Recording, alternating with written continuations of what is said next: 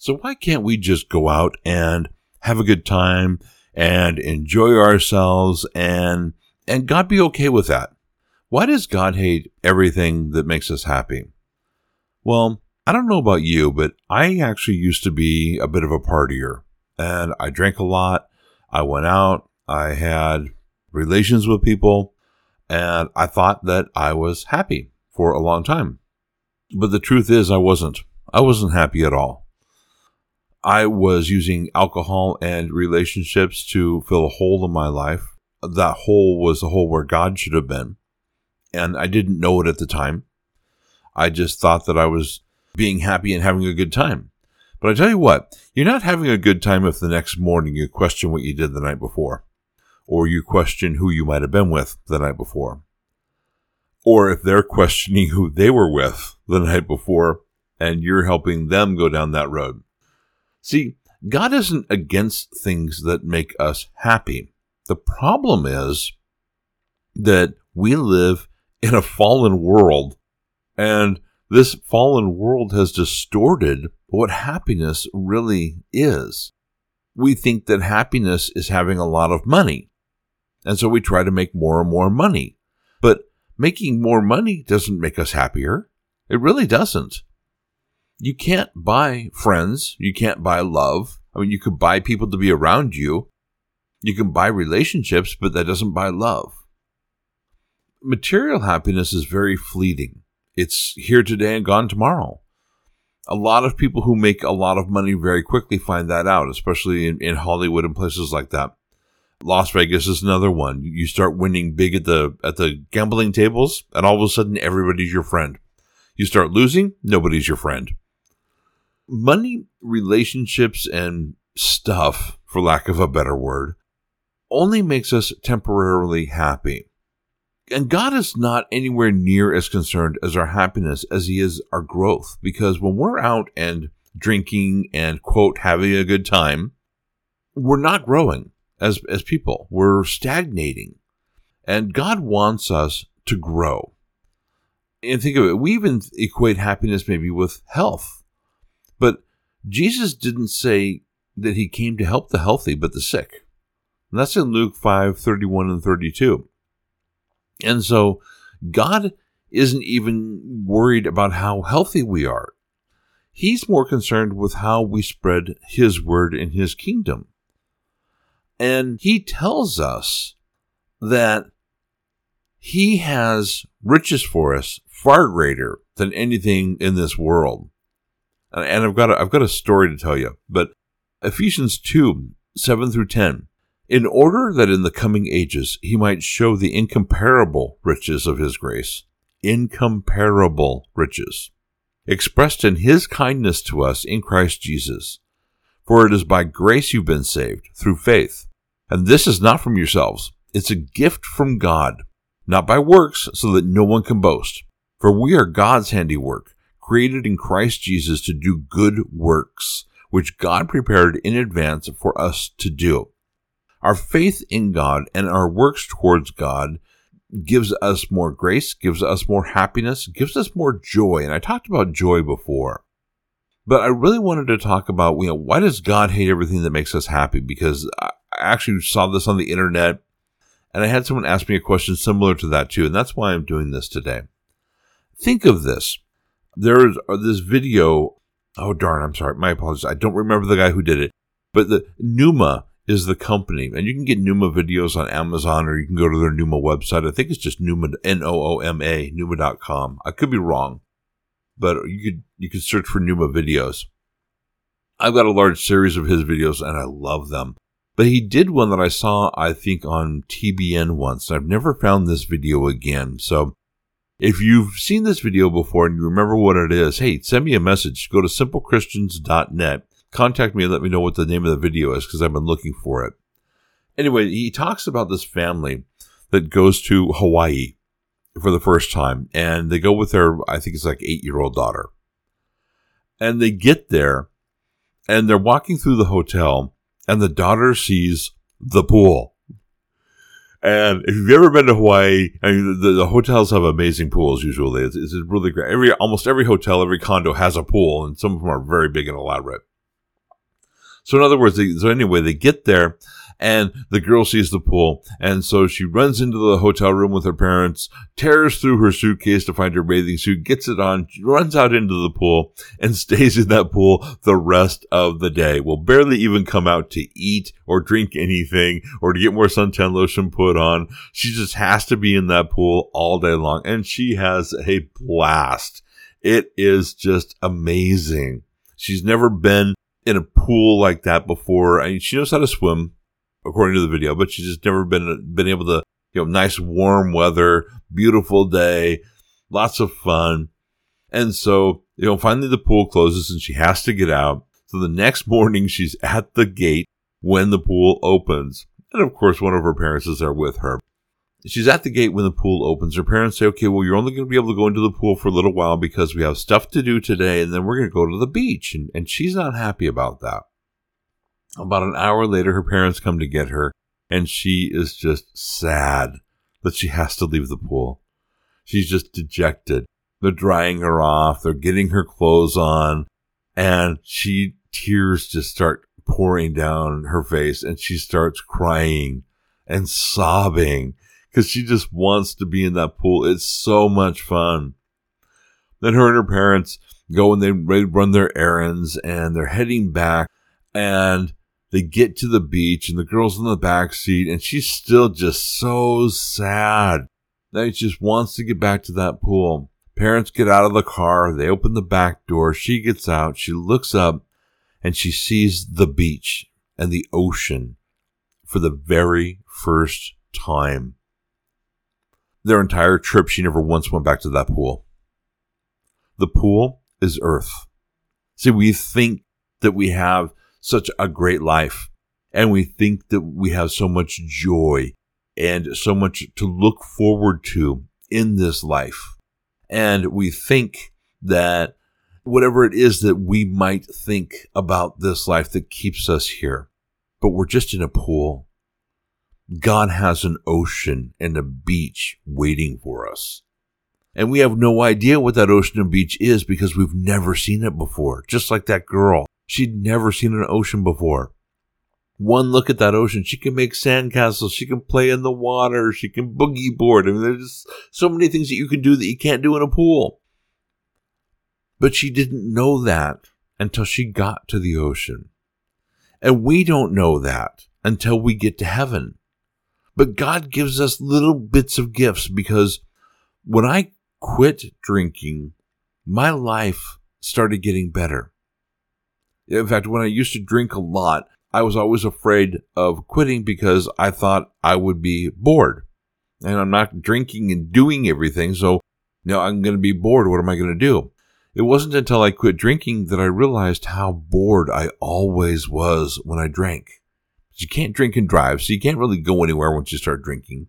And you can't be around people that aren't drinking because they don't understand you, or the truth is they don't want to deal with the drunk person. And you don't really want to go into stores because you buy really stupid things when you've been drinking and you go into a store. Trust me, that happened to me way too many times. But it never dawned on me how bored I was while I was drinking until I stopped drinking. It never dawned on me how many things I couldn't do or didn't do because I was drinking. It's very difficult to be drinking when you go hiking. I tried it once. It didn't work out very well. When I quit drinking, my life started getting better. And when I became a Christian, I actually quit drinking the day I was baptized. God took my alcoholism away from me. I believe that He knew that I wouldn't be able to get rid of that on my own. So He got rid of it for me. To me, it was a gift that He gave me. And that really helped push my faith. When we have faith in God, when we have faith in Jesus, and everything that they've done for us, we start getting little hints of this glorious kingdom even here on earth. But we have to be careful because we don't really understand. Like I said, we're not going to understand heaven until we get there.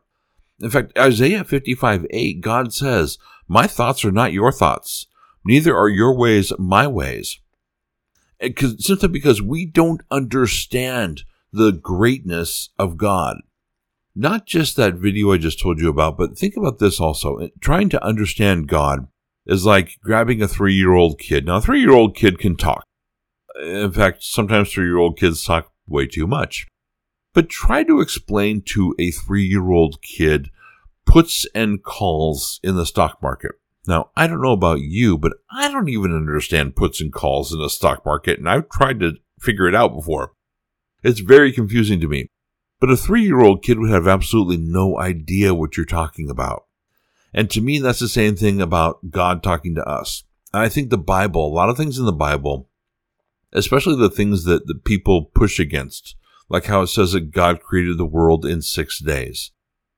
I think that God gave us that timeline so that it was something that we understood. Because God doesn't live in time. So for him, time is nothing. He could make one day last 1,000,000 years if he wanted to. This is his creation. He can do anything he wants with it. It's like us molding a piece of clay. We could make it a bowl, and then we could change it to a cup, and then we could change it to a vase if we wanted to. We can change it to whatever we want. And he can do whatever he wants to. I think he said 6 days simply so that it was something that we would understand in our limited capacity. Because our ways are not his ways. Our thoughts aren't his thoughts. But he does, like I said, he does give us hints. Look at Joseph. To me, the story of Joseph is amazing. Job is another good one. Because Job had faith in God. And even though the devil tried to do all these things to make Joseph curse God and die, basically, I think is what his wife said, Job still had faith in God, and God blessed him tenfold more when everything was done. And Joseph is kind of the same. The story of Joseph spans Genesis books 37 through 50. I mean, there's a whole lot of information about Joseph. Joseph was the youngest son of Jacob. And Jacob loved Joseph, and maybe he loved Joseph too much. He treated Joseph differently than he did his brothers. He was given that coat of many colors that we all hear about. He was treated better. His brothers would all be out in the field, and yet Joseph wouldn't be out in the field doing all the work. And so I get the feeling that his brothers were a little bit jealous of him, and maybe I don't blame them a little bit in some respects. But God blessed Joseph greatly. I mean, his brothers sold him into slavery, and he became the head of the master's household until the master's wife threw him under the bus, basically, and he got put into jail for no good reason, simply because she lied. But even in jail, he excelled and actually kind of was the head of all the slaves in jail and kind of ran the jail. And then he became the second most powerful person in all of Egypt, all because he had faith in God. And it was because of that faith that God was able to show him pieces, just glimpses of the greatness of heaven by giving him things. We can concentrate on money all we want. And if we concentrated on it enough and tried to figure out how to make it enough, yeah, we could make a lot of money. For instance, I've been getting into the stock market a little bit more, and I've been making some money. I actually got into the stock market when the COVID thing started and the stocks dropped a lot. I put some money in, and I'm up something like 132% right now on my stock investment. But another recession could hit, and all my stocks could drop, and I could have nothing. And the next day, who knows? When 9/11 hit, stocks dropped like crazy. We never know what's going to happen. We weren't expecting COVID. Nobody knew that the stock market would crash like that. And yet, God gave me a little bit of a blessing in saying, hey, here's a little bit of money. Put this, and he showed me the places to put it in. He lined things up for me to be in just the right spot at the right time. And I'm making some money off the stock market. It's not a lot, but it's kind of fun to do it. But again, my concentration isn't on the money and on stock market. I'm learning to concentrate on God in all things that I do. And I think that's what he wants. So when we say, why does God hate everything that makes us happy? He doesn't. He hates the sinful things that make us happy. And there are a lot of sinful things that make us happy. And I think one of the worst is vanity. Vanity can hit everybody. And it's hit many pastors that I've known in different ways, but it's hit them. Some pastors, their vanity has come out when attractive women have hit on them. Some pastors, their vanity has come out when all of a sudden their congregation grows. And so they've got that pride of the congregation be growing. That pride. Now, pride isn't a bad thing, but vanity is. That pride turns to vanity.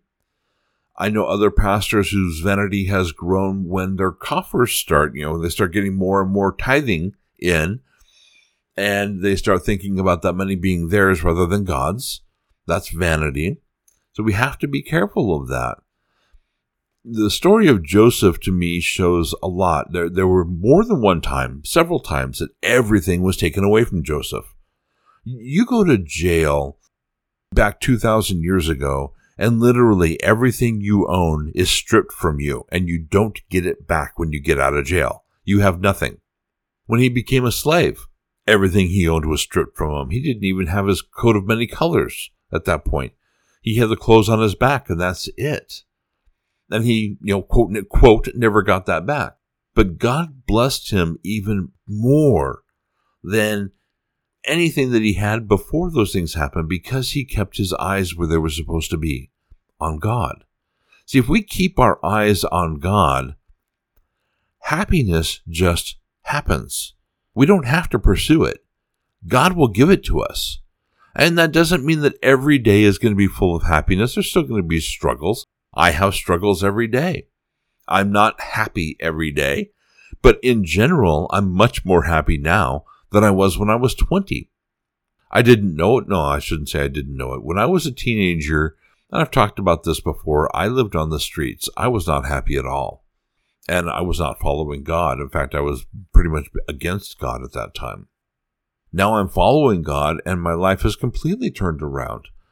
I'm much more happier than I was when I was younger. Life is just so much more full of joy. It's so much more full of color and warmth than it was when I was younger. And to me, that's just one of the small things that God shows us when we start turning our eyes to Him for our happiness rather than turning to relationships or money or alcohol or drugs or whatever it is, the things that we think are going to make us happy. Hey, thanks for listening to this episode of the Simple Christians podcast. Again, go to simplechristans.net. If you would like to see other podcasts, please rate this and like it on your favorite podcast player so that other people will be able to find it easier. You take care.